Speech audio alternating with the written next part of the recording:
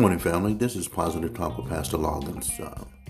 Today, I want to kind of share with you something that the Word of God has been ministering to me, not only today, but really heavy today, but since the last maybe 3 weeks or more. But I want to kind of share with this. Normally, I do my podcast on Monday, but today, the Word of God really ministered to me, 1 John 4:20.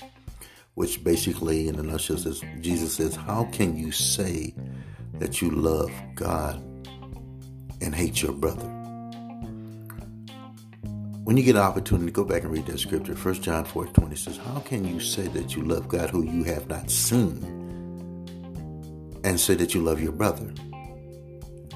Man, and it kind of really hit home with me, even though I've read that scripture many times, and probably many of us know the scripture, we quote it, but do we really understand what is ministering to us? How can we say that we love a God who we have not seen, and we say we love him with all of our heart? Now watch this, with everything, every being within us. But then now watch this, but we hate our brothers and our sisters, or the family, or the family of God, the people of God. And what I'm coming to learn in my little minimal mind that I have, because the Bible tells me that our thoughts is not his thoughts, and God's ways are not our ways. They're higher than we can ever imagine. But it's about this thing about love. Of course, we all know that there's 4 different types of loves, and I'm not going to go into all that. But I'm coming to learn that as a pastor, that I don't have the luxury to dwell in the area of hate. I choose not to live in the area of envy.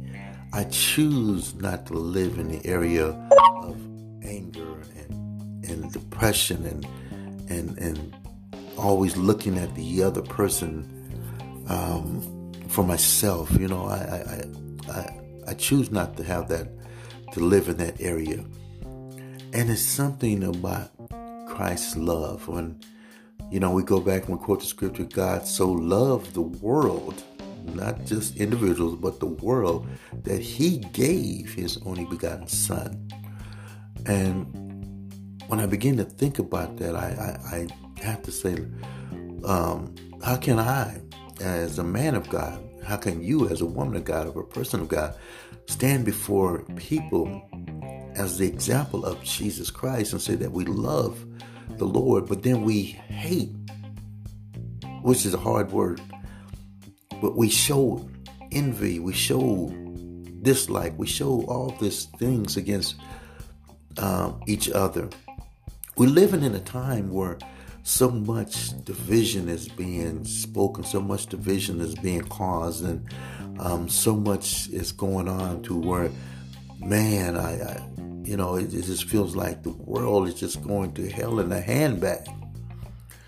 And the Word of God was ministering to me this morning, is that there needs to be a remnant of those who truly love the Lord with all their heart, mind, and soul, that's willing to go above and beyond, and not being a floor mat, not being a doormat, not being the punching bag or anything like that. That's not what I'm saying.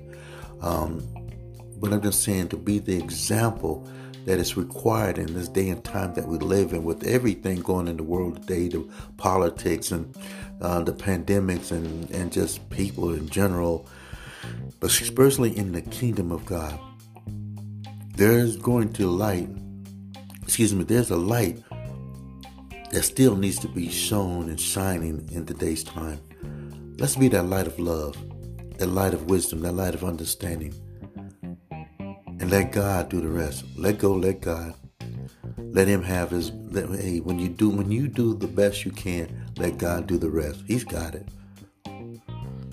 So let's love on each other. Not to the fact that we got to be blind to being misused or talked about or hurt. But let's love with the heart of Christ, family. Move forward. God bless you. God keep you. I hope this blessed somebody like it did me. It may not make sense to others, but for those kingdom-minded people, you'll understand what I just said. God bless you. God keep you. Enjoy the day.